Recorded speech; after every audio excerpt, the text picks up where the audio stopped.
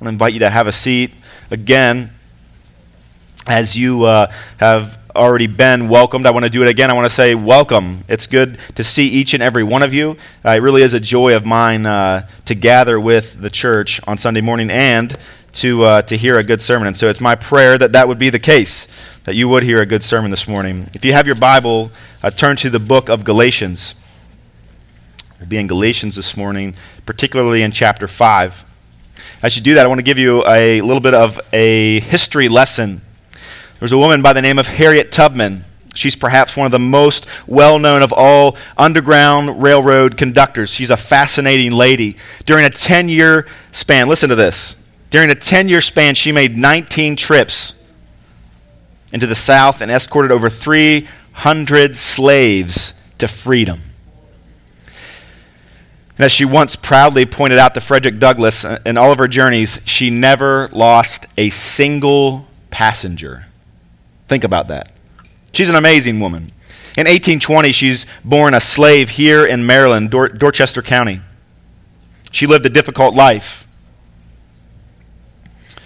Her whole life, she feared that she, along with the other slaves there on the plantation, would be separated from one another, that they'd be sold, families would be broken apart, even their lives would be lost, possibly traded to or sold to an even worse master than the one that they had. In 1849, she decided to run away. She had had enough. She was ready to go, and so she set out on foot at night. She had some assistance from kind folks along the way, and eventually she made it to safety. She made it to safety. In the following year, get this, in the following year she returned to Maryland and escorted her sister and her sister's 2 children to freedom. Within the year, the very year that she left. It's amazing. She made the dangerous trip back to the South soon after that to rescue her brother and 2 other men. Then on her 3rd return, she went after her husband only to find that he had taken another wife. But undeterred, she found other slaves seeking freedom. And she escorted them back to the safety of the North.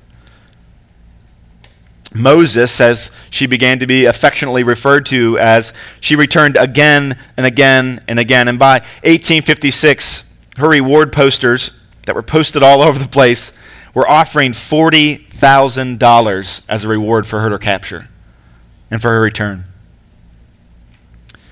She had made the perilous journey into slave country 19 times by 1860. 19 times. One particularly difficult time, she rescued her 70-year-old parents and brought them to safety. Well, how about the interaction that this heroine had with other leaders at the time? Frederick Douglass, speaking of her, said this, "Excepting John Brown of sacred memory, I know no one who has willingly encountered more peril and hardship to serve our enslaved people than this woman, Harriet Tubman." And John Brown also said of her that she was one of the bravest persons on this continent. She's a fascinating lady. What's that got to do with what we're talking about this morning? Well, here it is. Here's the transition into the text. It wasn't long before this freed woman would begin to use her freedom to serve others. It wasn't long before this freed woman would begin to use her very freedom to serve others. And so let's read together in Galatians chapter 5. I want to read verses 1 down to 15. And so if you want to follow along with me, that'd be great. If you have a copy of God's Word, I want to encourage you, even though it should be on the screen, to pull your copy out and to read and to follow along with us. I think that'll be helpful for you. In Galatians chapter 5, starting in verse 1, it says this, "For freedom Christ has set us free. Stand firm, therefore, and do not submit again to a yoke of slavery. Look, I, Paul, say to you that if you accept circumcision, Christ will be of no advantage to you. I testify again to every man who accepts circumcision that he is obligated to keep the whole law. You are severed from Christ. You who would be justified by the law, you have fallen away from grace. For through the Spirit, by faith, we ourselves eagerly wait for the hope of righteousness. For in Christ Jesus, neither circumcision nor uncircumcision counts for anything, but only faith working through love. You were running well. Who hindered you from obeying this truth? This persuasion is not from him who calls you. A little leaven leavens the whole lump. I have confidence in the Lord that you will take no other view, and the one who is troubling you will bear the penalty, whoever he is. But if I, brothers, still preach circumcision, why am I still being persecuted? In that case, the offense of the cross has been removed, and I wish that those who unsettle you would emasculate themselves. For you were called to freedom, brothers. Only do not use your freedom as an opportunity for the flesh, but through love serve one another. For the whole law is fulfilled in one word. You shall love the Lord, or love your neighbor as yourself. But if you bite and devour one another, watch out that you are not consumed by one another. Let's pray. Father, again, we ask you in full dependence that you would bless the reading of your word. That we would understand it, that we would be gripped by it, and that we would utterly be changed by it. And we ask that these things be done in the name of Jesus. Amen. I want to give you this point. If you're taking notes, I encourage you to do that. It's going to be a long point to write in the margins of your Bible, but maybe you can fit it in there. This is the main point that I want to get you to receive this morning, coming from this text, and it's this. The gospel frees us from serving ourselves, and simultaneously it compels us to service to God by way of service to others. The gospel frees us from serving ourselves, and simultaneously it compels us to service to God by way of service to others. Looking back at the text, look at verse number 1. It says, "For freedom Christ has set us free. Stand firm, therefore, and do not submit again to a yoke of slavery." There was some temptation to return to the yoke of bondage, which is a reference to the law and as a means of salvation, the law being fulfilled in your life in an effort to gain salvation. And so in reality, it wasn't salvation at all. It was actually damnation. And Paul is pointing out to the Galatians that they've been regressing, they've been tempted, they've been led to regress back into the very thing that they've been rescued from. And on their heads is the curse of the law, that their sin is exposed, and they're open before God and utterly damned. The Galatians, they had been introduced to the gospel which contained within it the law, right? They recognized the law, and it does have value. We looked at that just a few weeks ago. The law demonstrated to these Gentiles that they were in need of a mediator, and that mediator was Jesus. There's no other mediator. And so seeing their need and their inability to reconcile with God in and of themselves, they repented, and they believed in Jesus. They trusted in Jesus. They rested in Jesus. And they received salvation from the curse of the law, which is death and hell and separation ultimately from God. And so Jesus had paid their penalty associated with the law and even fulfilled the law on their behalf. This is Christ's active and passive righteousness. They hadn't physically fulfilled the law in and of themselves. Jesus had done that. That work was complete, but now the Judaizers had infiltrated. They had come in and they had begun to teach something aside from the gospel, a different gospel, which is, as Paul says, not a gospel at all. It's not good news. And so these teachers were calling all Christian Gentiles, Jews and Gentiles alike, to submit to the law as a means of salvation. So for example, here in Galatians chapter 5, Paul points out that they were teaching the need for circumcision. They were teaching that this physical act was necessary for salvation, to demonstrate true submission and obedience and salvation. So they were saying, in essence, Jesus is good. Jesus is going to get you pretty far. You're going to get pretty close. But you need to add to it. You need to add to it this particular action, this particular work. So Paul was leading them to reject that false doctrine because it undermined the truth. And as we've been saying, it was God belittling, and it was cross-shrinking. To think that you could add anything to what Jesus has already done. As if the bill has been paid and you're like, yeah, but I'm going to go ahead and add washing dishes because the bill that you've paid for me, it's not enough. I feel like I need to do something more. You're not good enough. Your payment is not enough, kind benefactor. I'm going to add to it. Paul is saying here, he's demonstrating for them that Jesus plus anything is nothing. It's of no value. It's not the gospel. He wants them to know that Jesus plus nothing is everything. Nothing can be added. Nothing needs to be added to the gospel. That's verse 1. Look at verse 2. Paul says, look, I, Paul, say to you that if you accept circumcision, Christ will be of no advantage to you. This word accept, it's actually, I want to freak you out, it's actually not even in the Greek there. But it's this idea of becoming circumcised. It's the idea of changing your identity. And so in the English, it makes sense for us to say, accept the act of circumcision into your life. But it does bring this idea of looking to Christ and saying, there's not enough there. I need to accept something more. I need to become something more than I already am. This sounds just like pretending and performing. Accepting something in addition to Christ. Trusting in something in addition to Christ. This is idolatry. This is heart idolatry. We looked at that last week. But it's pretending and performing. It's cross-shrinking and God belittling. To accept circumcision. To become circumcised. Verse 3, we receive this warning. He says, I testify again to every man who accepts circumcision that he is obligated to keep the whole law. What he's saying here is there's two roads.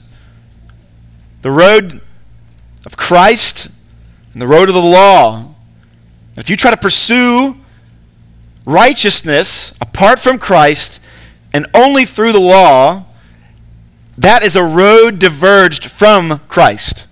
That's a different road altogether. He's saying they've split off. And so to think that you can do both at the same time is your folly. You can't travel both the law and grace. You can't do that. Not for salvation. If you rest in Christ, then you have to rest in Christ. Don't add to the gospel of Christ. Don't add to the gospel the good news of Jesus. If you add circumcision or any other part of the law or anything outside of the law, you have to commit to that path. And what Paul is saying here, under the inspiration of the Holy Spirit in verse 3 is, if you start down that path, you are committed to that path. If you say, I'm going to keep the law in order to receive favor from God and salvation ultimately, then you have to follow that path to the end.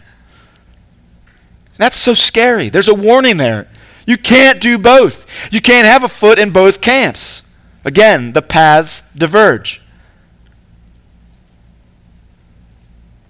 And that unconnected nature of these two paths, it's vividly stated again in verse 4. Look at verse 4. It says, you are severed from Christ. Severed, cut off, separated, alienated.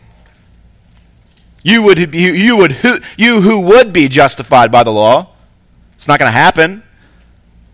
You're obligated to keep the whole law. And so you're severed from Christ because you're trying to keep the whole law. And then he says at the end of verse 4, you have fallen away from grace. How scary to have that said of you. You're severed from Christ, you're separated from Christ, and you've fallen from grace. The grace that you thought you had, the grace that you thought that you were living in and swimming in, you don't have anymore. You've been separated from that. So to be severed from Christ is to have fallen from grace. All of those things are being said about those who would keep the whole law. They're obligated to keep the whole law. This picture that Paul is painting is staggering. It's scary. But look at verse 5. This is so good. It says, for through the Spirit by faith we ourselves eagerly wait for the hope of righteousness. I hope that you can get this. Follow with me. Look at verse 5. It says, we ourselves eagerly await for the hope of righteousness. Everyone, saved and unsaved, walking with Christ and not walking with Christ, they are eager for righteousness. Every single one. Everybody's eager for that. Everybody wants that. Everybody is chomping at the bit to get that, to have that said of them, right? To be on the right side of history. To be accepted. For your life to be validated. For people to love you. For you to truly be known, and people say, I still like you. I still accept you. We all want that. That's righteousness. We all eagerly await that.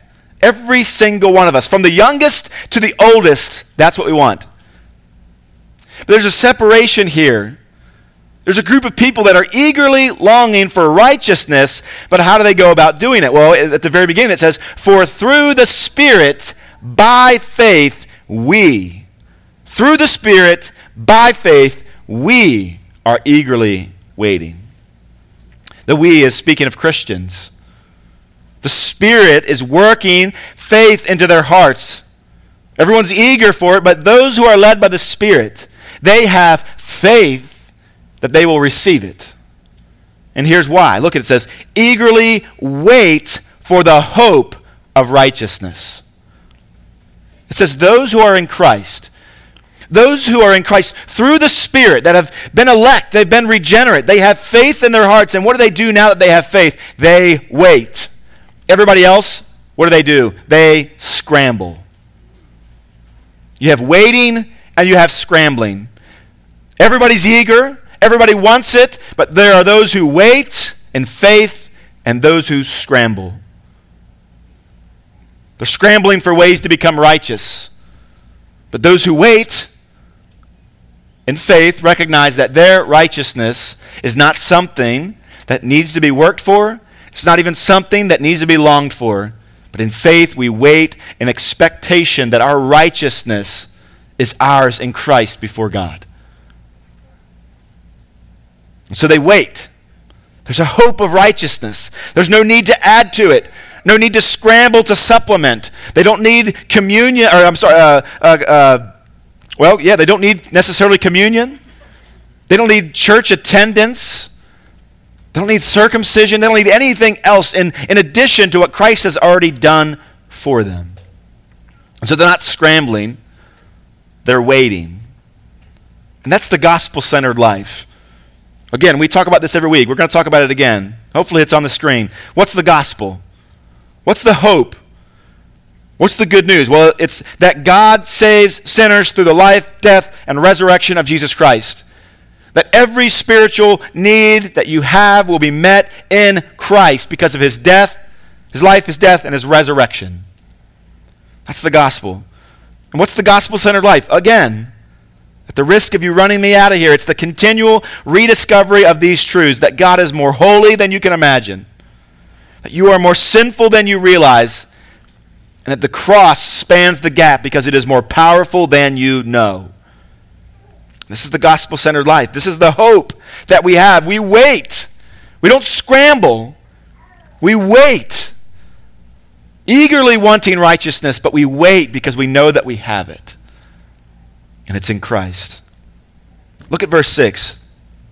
It says, "For in Christ Jesus neither circumcision nor uncircumcision counts for anything, but only faith working through love."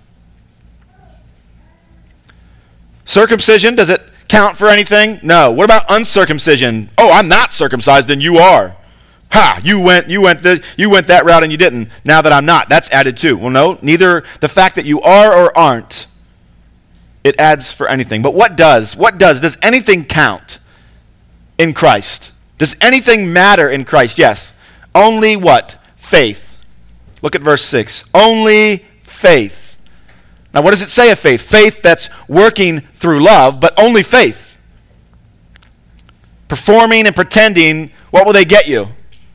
What will adding to Christ's work on the cross, what will that get you? Nothing. No, it will separate you from Christ. It will demonstrate, rather, your separation from Christ. And you're not understanding grace to think that coming to church, joining the church, or doing any other good work will somehow add to your salvation and secure for you something more that you haven't already received in Christ, if you are in fact a Christian, is wrong.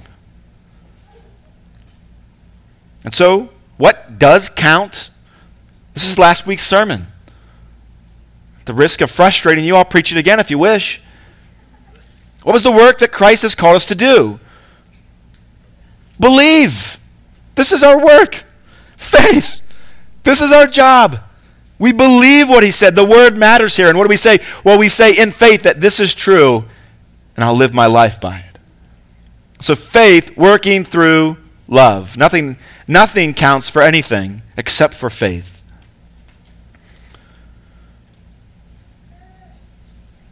Last week I gave you this definition of belief or faith was holding something as true and resting in it. Holding something as true and then resting in it. So verse 6, only faith. Only holding something as true and resting in it. I want to unpack that verse this morning, the end of verse 6, and it's so important. Faith working through love. I want you to notice this. Notice the order. It's not you working through faith and love. It doesn't say that.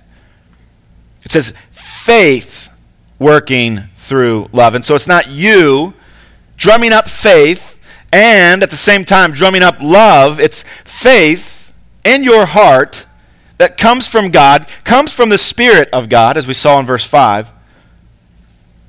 And as it works in your heart, what does it do? Well, it works out love. And so when God's grace comes to us and we begin to see the gospel, and we see his holiness, and we see our sinfulness, and we see Jesus' power to save, something begins to change in us. And it's like the crank on a wind-up toy. Do you guys remember the wind-up toys?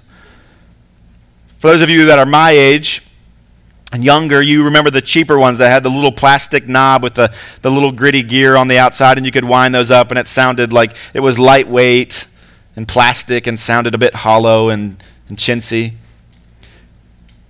But still yet, it demonstrates the proper illustration of what I'm going for this morning, what I see in this text. But those of you who are older, maybe you've seen in antique stores or you've seen even on cartoons, you see those larger ones that had a crank on the side with a butterfly handle that you could turn. Sometimes the key could even be removed and you could put it into the side there and you could crank it up. What's happening in there? There's several things that are happening. First, you had this key. You have this crank on the side, and it's an outside force applied to the internals of that little toy or that little machine. And as you crank it, what happens? The spring is being wound up. The spring is being compressed by an outside force. And then what happens in turn is as that spring connected to a gear begins to turn, what happens to the feet? The feet begin to move. Why? Because they are directly connected to that spring that has been compressed. And so the outside crank is applying force. The internals are affected and are compressed. And as a direct result, the feet begin to move. This is, in a way, what's taking place in this passage. This external force applied to the insides. When that crank or that gear is wound up, or compressed, I should say, we begin to see an action. All this is happening internally, or all that is happening internally, I should say, is demonstrated by the way the feet begin to move. That's kind of how our hearts work. That's kind of how our hearts work. The grace of God begins to crank and change us.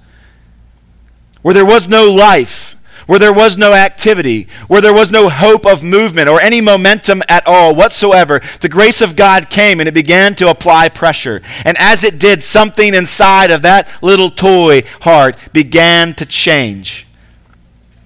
And as a direct result of that change that was deep down inside in the guts and the very being of that toy, the feet began to move and there began to be action and life seen on the outside.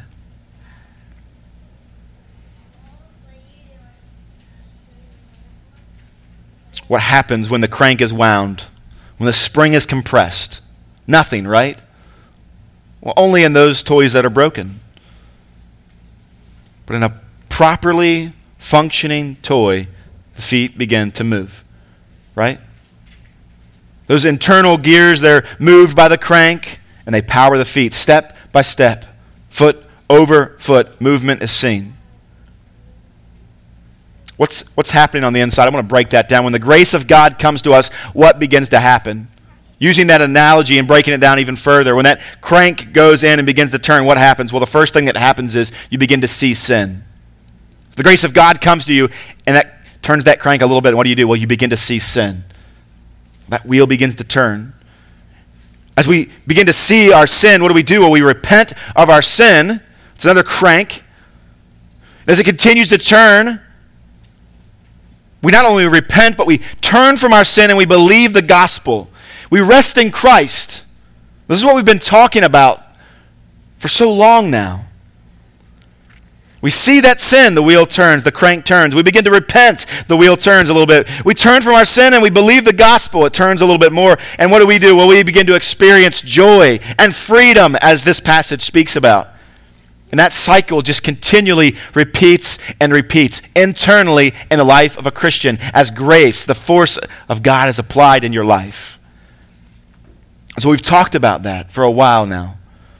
But the point of today is to make the connection between that gear inside of you that's turning, that sees sin, that repents and believes the gospel, finds joy, and repeats the process. Something inside of you that's been happening. You're a Christian this morning, perhaps. That's what's happening in your life. And the gospel-centered life is that life continuing to turn. The grace of God continuing to apply force, and that wheel inside, that gear just continuing to turn. You see sin, you repent from sin, you believe the gospel, you experience joy, and you do it all over again. Remember, this is the life of a Christian, repentance and faith. As we receive Christ, we walk in Christ. We live and operate in Christ. But that's what's taking place internally. But simultaneously, something on the outside should be happening. As that inner gear is working and turning, the outer gear is moving as well. The feet should be moving. There should be a connection. And that's what we want to talk about this morning. You see, there's a danger in the church. There's a danger in your life. Listen, this is a warning. There's a danger that your life be about, that your gospel experience be about your experience, that it be about your transformation, that it be about your growth, and it not be about what God is doing in and through you. And there's a warning for you this morning. If you say the inner gear is working, but the outer feet aren't working, I don't necessarily believe that the grace has been applied. And that's scary, but it's true. When faith is in our hearts, it works itself out. Now, that's not how we're saved. We're not saved because of the work that we do. We're not saved because our feet begin to move as some wind-up toy.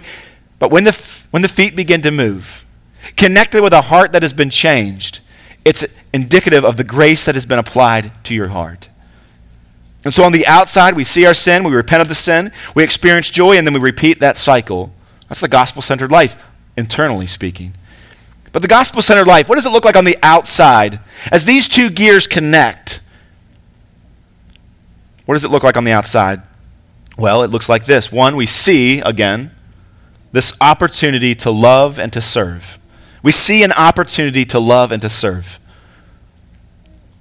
Next, we die to self and we step out in faith in an effort to meet that need. We begin to experience then joy, even more to the full, and we repeat that cycle. And so as the grace of God through the gospel is applied in your heart and it winds up, what happens? Well, internally you see sin, you repent of the sin, you believe the gospel, you experience joy, and you repeat. That gear is turning in the gospel-centered life internally. Externally, what do we see? Well, we see opportunity to love and to serve. We die to self. We step out in faith. We begin to experience even more and more joy, and we repeat the cycle, and ever widening, increasingly. This is what it looks like to be a Christian. And so internally for the Christian, there's a real change taking place, something really shifting there, some compression taking place. Freedom from sin, joy in Christ. But there's this real temptation, again, to just make it about you and to let it stop there and to keep it internal. But gospel renewal is so much bigger than your own private, personal reality. It was never meant to be just that. One of the reasons why community is so important, that we be a collective. And we talk about church membership and we talk about community and knowing and being known, is because we looked at last week when we are trying to address the sin in our own lives, it's almost impossible for us to really address it and to get victory over it by ourselves. Why? Because we can't hold the mirror and pull out the dagger or the knife or whatever it is. We can't stitch ourselves up all together. We need to be in community. I love this quote. It's by Robert Thune. This is what it says. When God's grace is working on us and in us, it will also work itself out through us.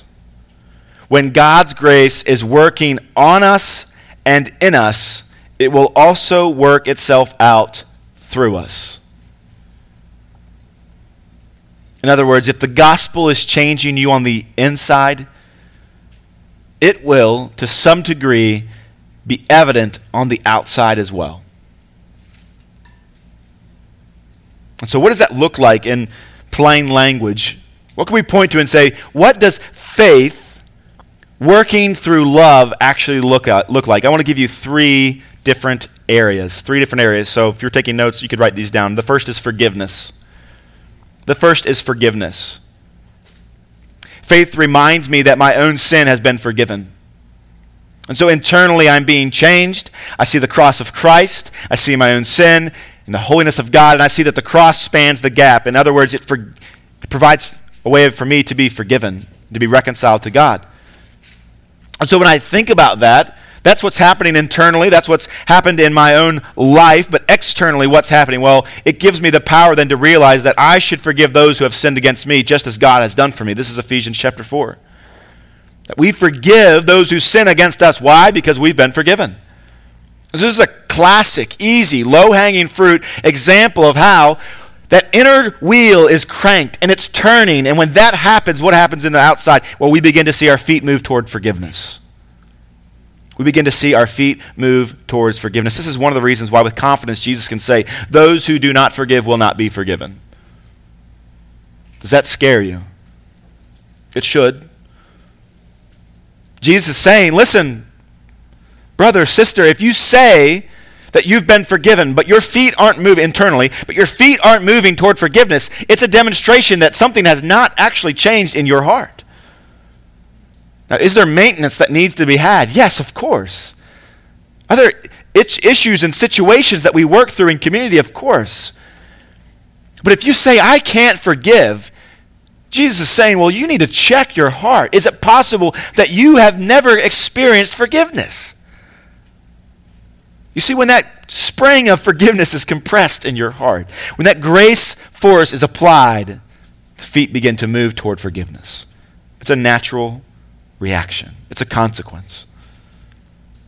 And so one way that we can say, hey, what does faith working itself out in love, what does that look like in the life of a Christian? Well, it looks like forgiveness. It looks like forgiveness. And by the way, as we work through these, you could be, in your mind, you could say, you know what? I'm going to write these three things down that Pastor Josh talks about, and then I'm going to, with all of my being, I'm going to chase them down. And I'm going to start with forgiveness. I'm going to forgive everybody. Listen, if you are that little yellow duck with the crank sticking out the side that hasn't had any force applied to it, that duck looks at its feet and says, I wish I could move my feet. I wish I could. And in some weird way, you might even be able to muster up some of that outward movement. You might even be able to muster up a little bit. You might even be able to give the appearance that you have a changed heart, that there is a work inside of you, but at the end of the day, you won't be able to keep it up. And so if you're looking at these three things that I'm about to give that say, hey, this is what faith working itself out in love in your life will look like, don't start at the feet. This is more of a diagnostic. This is more of an encouragement for you. To say, yes, God has brought me to the place of forgiveness in certain instances, and he's still continuing to turn that crank inside and to change me to where my feet will continue to work that way. No, I won't be there today. I probably won't be there tomorrow, but I have hope because I've seen something changing within me. And those that I walk in community with see it as well. So use this as a diagnostic. First one, forgiveness. Second one is service. By the way, these are all overlapping and interrelated. You serve people by forgiving them. But similarly, we're going to talk about service just for a moment. We see that the whole life of Christ, the entire life of Christ, him coming to earth, the incarnation, the passion, the life, the death, the resurrection, what was it all for? What was all an act of service? Philippians chapter 1 makes this so clear for us. We see how, for us, he poured out his life in obedience to God and in service to the church. He poured his life out. Why? For the church. For the elect. For those who are in Christ. For those who would place their faith in him. And he looked at himself and he said, I am an infinitely more valuable being. Think about that. An infinitely more valuable being than anything ever created. And yet I will spend my life, my existence, I'll pour out my life for these beings who I say now has value. Intrinsically, we don't have value. But because he's called us valuable, we do.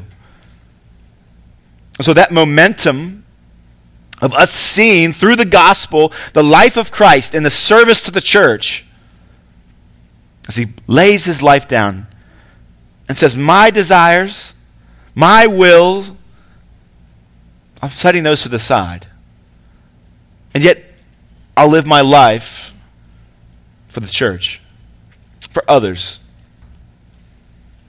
That momentum that we see in the gospel of Christ's service towards us, it internally works itself out. It works itself, and then externally in my life as I begin to see others around me as worthy of my time and worthy of me also laying my life down for them. Christ came to save sinners, to preach the gospel, to call people to repent, and to say, my life will be laid down for the life of those around me. And when that is witnessed in our hearts, when that gospel grace begins to turn that wheel in our hearts, what happens? We begin to serve others around us. Why? Because we see, if Christ's life is worth the life of the church, then is not mine? The life that through his life he purchased? Of course it is. So we live a life of service. Why? Because we're changed by the gospel. And so that grace is applied. It turns that crank and the feet begin to move in service. This is not an exhaustive list by any means, but let me give you the third and final ways that we see faith working itself out through love. Evangelism. Again, connected with service.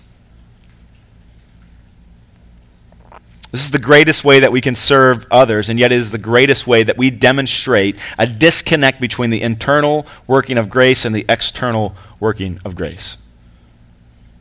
Sadly, this is where we see the greatest disconnect. When we have faith in the gospel, when we find joy, when we find hope, that's truly found in our bosom, in our deepest part of our being, and we understand that those around us are in need of that same thing that we have received, and yet we did not deserve. What do we begin to do? We begin to tell others about it. We begin to tell others about it. It's been said of evangelism that it's one beggar telling another beggar excitedly where to get bread. That's what the gospel is. That's what evangelism is. Look at this good bread that I've received, this meat that I've received, and as it comes into our hearts, it gives us joy, and we say, we've got to let everybody know that not only is there free bread, but it is the best bread, and it is the only bread that will sustain. And so we go and we tell people that. This is what God's called us to. We do this so naturally in so many other things. When we find a good restaurant or something that we particularly enjoy, what do? Well, we say, this is excellent, and it's not enough for me to just say, hey, I love this, and I'm going to keep this to myself. What do we do naturally? We say, because I love those around me, and because I want to bring glory to this thing that is most excellent, I'm going to tell everybody that I know. This is evangelism. This is one beggar telling another beggar where to get bread. And it's evidence that something has changed. We look at somebody and we say, well, how much of a kickback do you receive? Do you get an extra basket of chips and salsa because I came? Is there some kind of a sign-up sheet like you get $1 off coupon or something? There's no need for that. There's no need to be motivated by that. When we really know that this is the best thing, and we've really enjoyed it, we tell others. And that's evidence enough that we've tasted and seen that it's good. Right? If we begin to tell others about the thing that we're enjoying and has sustained us, it's demonstrating that there's a change in them. Something shifted, and I recognize that they know that this is true. So these are the three ways I'll quickly give you this morning. We can see faith working itself out in love in our own lives. By the way, you've probably noticed that these works, the works that faith brings about in our lives, they can be painful. It can be very, very, very painful. And if you didn't hear anything else I've said today, I want to give this to you. There's somebody that needs to hear this. There's pain that you'll experience in your life as you forgive somebody who's wronged you. And you say, Pastor Josh, yes, I know that it's right, that I've been forgiven of so much, and so now I should forgive others of so much, but it's painful, and I would agree with you. That is a terrible thing for you to experience. It really is. Just because the grace of God has been extended to you doesn't mean it's easy then to offer forgiveness to those who have harmed you, to those who have wronged you, even when they don't know it, even when they don't care. It's difficult. It's a painful experience. To serve those who don't deserve it, it's a painful thing.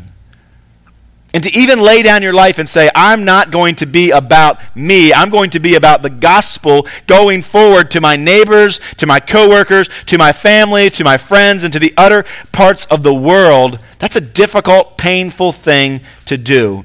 And it's called dying to self. And it's what Christ has done for us. It is the demonstration, the clearest demonstration of love. Greater love has no one than this, that a man lay down his life. No, you can't show me a more pure and perfect way to demonstrate that you've died to self and that you truly love someone. Young people and old people, when you think about marriage, when you think about joining your life with someone else's for the rest of your life, know this. Marriage is about dying to self. And it sounds glorious until the dying begins. And it's painful. And it hurts. But we demonstrate love when we say, you know what? I am so angry that you've done that again, but I don't even care. This isn't about me. Or to say, you know what, I have to say something that's so painful, and it hurts, and it's even going to make my relationship with this person that I love even more difficult, but because I love them, I got to tell them because they need to know. And so you begin to tell them. It's painful. But that's dying to self.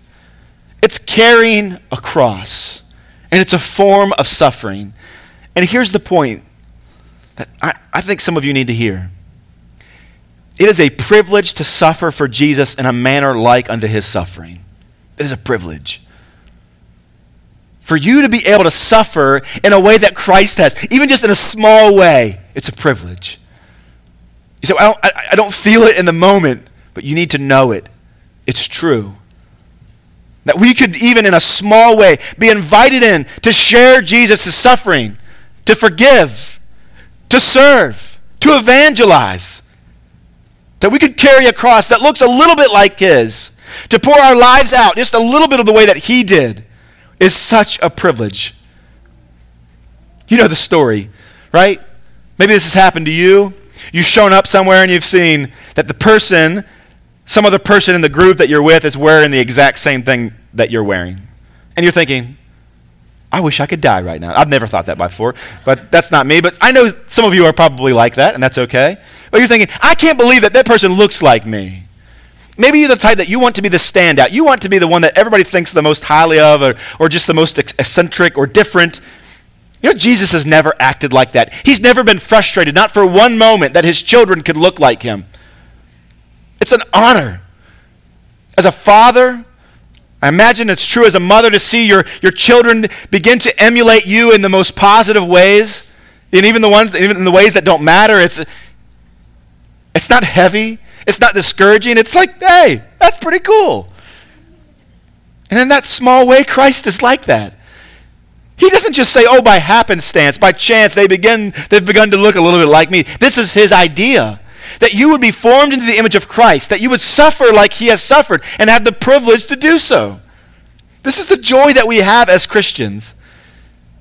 Know this, that you are never more like Christ than when you suffer for him on behalf of others. You are never more like Christ than when we suffer for him on behalf of others. What a privilege that you've been invited into.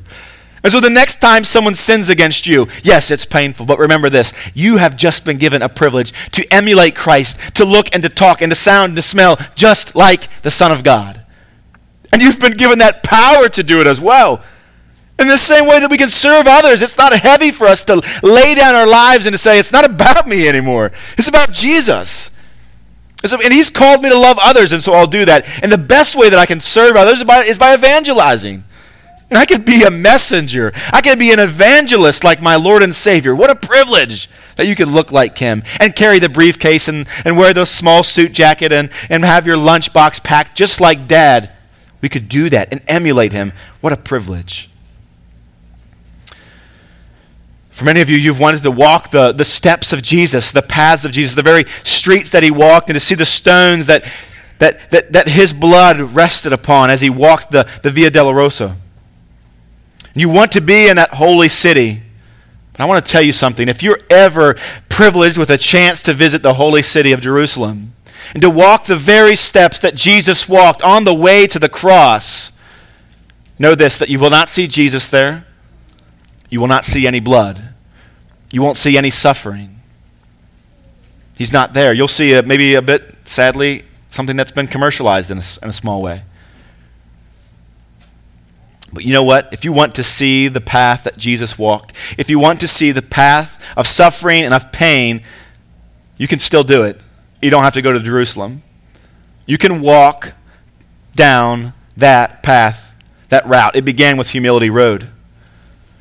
It intersected with and turned on to Payne Avenue. This is the path that Jesus took. And then it went down Forgiveness Alley, and then through Service Lane, and onto Rejection Highway and Persecution Boulevard. This is the route that Jesus took. This is the route that has been referred to as the path of love, the path of self-denial. And so if you want to follow in the footsteps of Jesus, don't go to Jerusalem. Go down the path of suffering. Go down the path of love and forgive and serve and evangelize. I referenced this a moment ago. If you start with the feet, the movement, and you try to keep that up, you won't be able to do it for much time. I want to encourage you to use this thing that we've talked about today in a diagnostic way. Consider your own heart and ask yourself, is grace really working in my heart? Because if it is, only then will your hands begin to follow suit. Only then will your feet begin to move. And just like the law, knowing that you should be doing something and you're not, it's not enough. To say, oh, I should be doing this or I should be doing that, it's not enough. It only brings condemnation. For instance, you may know that you should be sharing the good news of Jesus Christ with your neighbors, but you're not. Maybe that's you. And you try to get motivated, and by looking at the law, you don't find any motivation. But where do we get that movement in the feet? Well, we get the movement in the feet where we look inward. And that grace of God that we rest upon. And we see how it's changed us. And we see what it's done for us. And we really meditate on that. And we really think about that. And we give time to that. What begins to happen is our feet begin to move. And so don't meditate on the law. That's legalism. Don't meditate this week on the fact that you should be evangelizing. Meditate on the fact that God has evangelized you and that you have the gospel. Meditate on that. And how you are utterly unworthy of it, and yet you've still received it. Meditate on that this week. Which, by the way, an aside, that may be part of your problem as a Christian. Do you ever have time to really think? Do you ever have time just to meditate on the truths of God and the grace that he's extended to you? That's a free one. But to really think this week about that gospel key, that grace being inserted into your side and cranking and thanking God and walking through the gospel-centered life and letting that propel you along to action. letting that faith that's in your heart, that you've worked out and you've wrestled with, and you've rested in the gospel, let that then give way to the movement in your feet. And so if you're not motivated to love, if you're not motivated to forgive, to serve, and to evangelize, don't just try harder. No. Examine your own heart. And as we looked at last week, repent of sin. Is there something about the grace of God and the gospel that you're not believing, that you're not thinking about, that you've set to the side in some way? If it is, repent of it. It's so much easier to do this in community, by the way. Go back and listen to last week's sermon again. That would be so helpful. But determine if there's any unbelief or any sin or anything against what the gospel teaches. Any foreign object that's got in between the gears, so to speak, as the gospel key has been cranked in your life. I want to end this morning in chapter 5, verse 13. It says, "For you were called to freedom, brothers. Only do not use your freedom as an opportunity to serve the flesh, for the flesh, but through love serve one another." Hagerstown Church, you've been given the freedom. If you're in Christ, you've been given the freedom from sin, the freedom from the law. But don't make this about you. Don't make your salvation about your own experience and what God's doing in your life. Don't let it end there. Use your freedom as an opportunity to serve one another. As it relates to purpose, to joy, it's only found and fulfilled in the second great commandment, right? Jesus gave it to us. You're in Christ. The gospel has changed your life. You're oriented towards God with all your heart, soul, and being. You love Him. The second commandment flows right out of that. It says, you shall love your neighbor as yourself. And so that's the challenge for you today. To ask yourself, are you loving your neighbor as yourself? Only there will you find true purpose and joy. Only there. We serve our families, our neighborhoods, our coworkers, our friends with our lives in a manner that's consistent with the gospel. That's when we find joy. And that's using the freedom the way that we were designed to use it. And so as you come across that border into the land of the free, don't rest there long.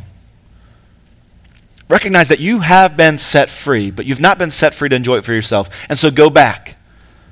Go back into the land of the slaves and bring others with you. The gospel frees us from serving ourselves, and simultaneously it compels us to service to God by way of service to others. Let's pray.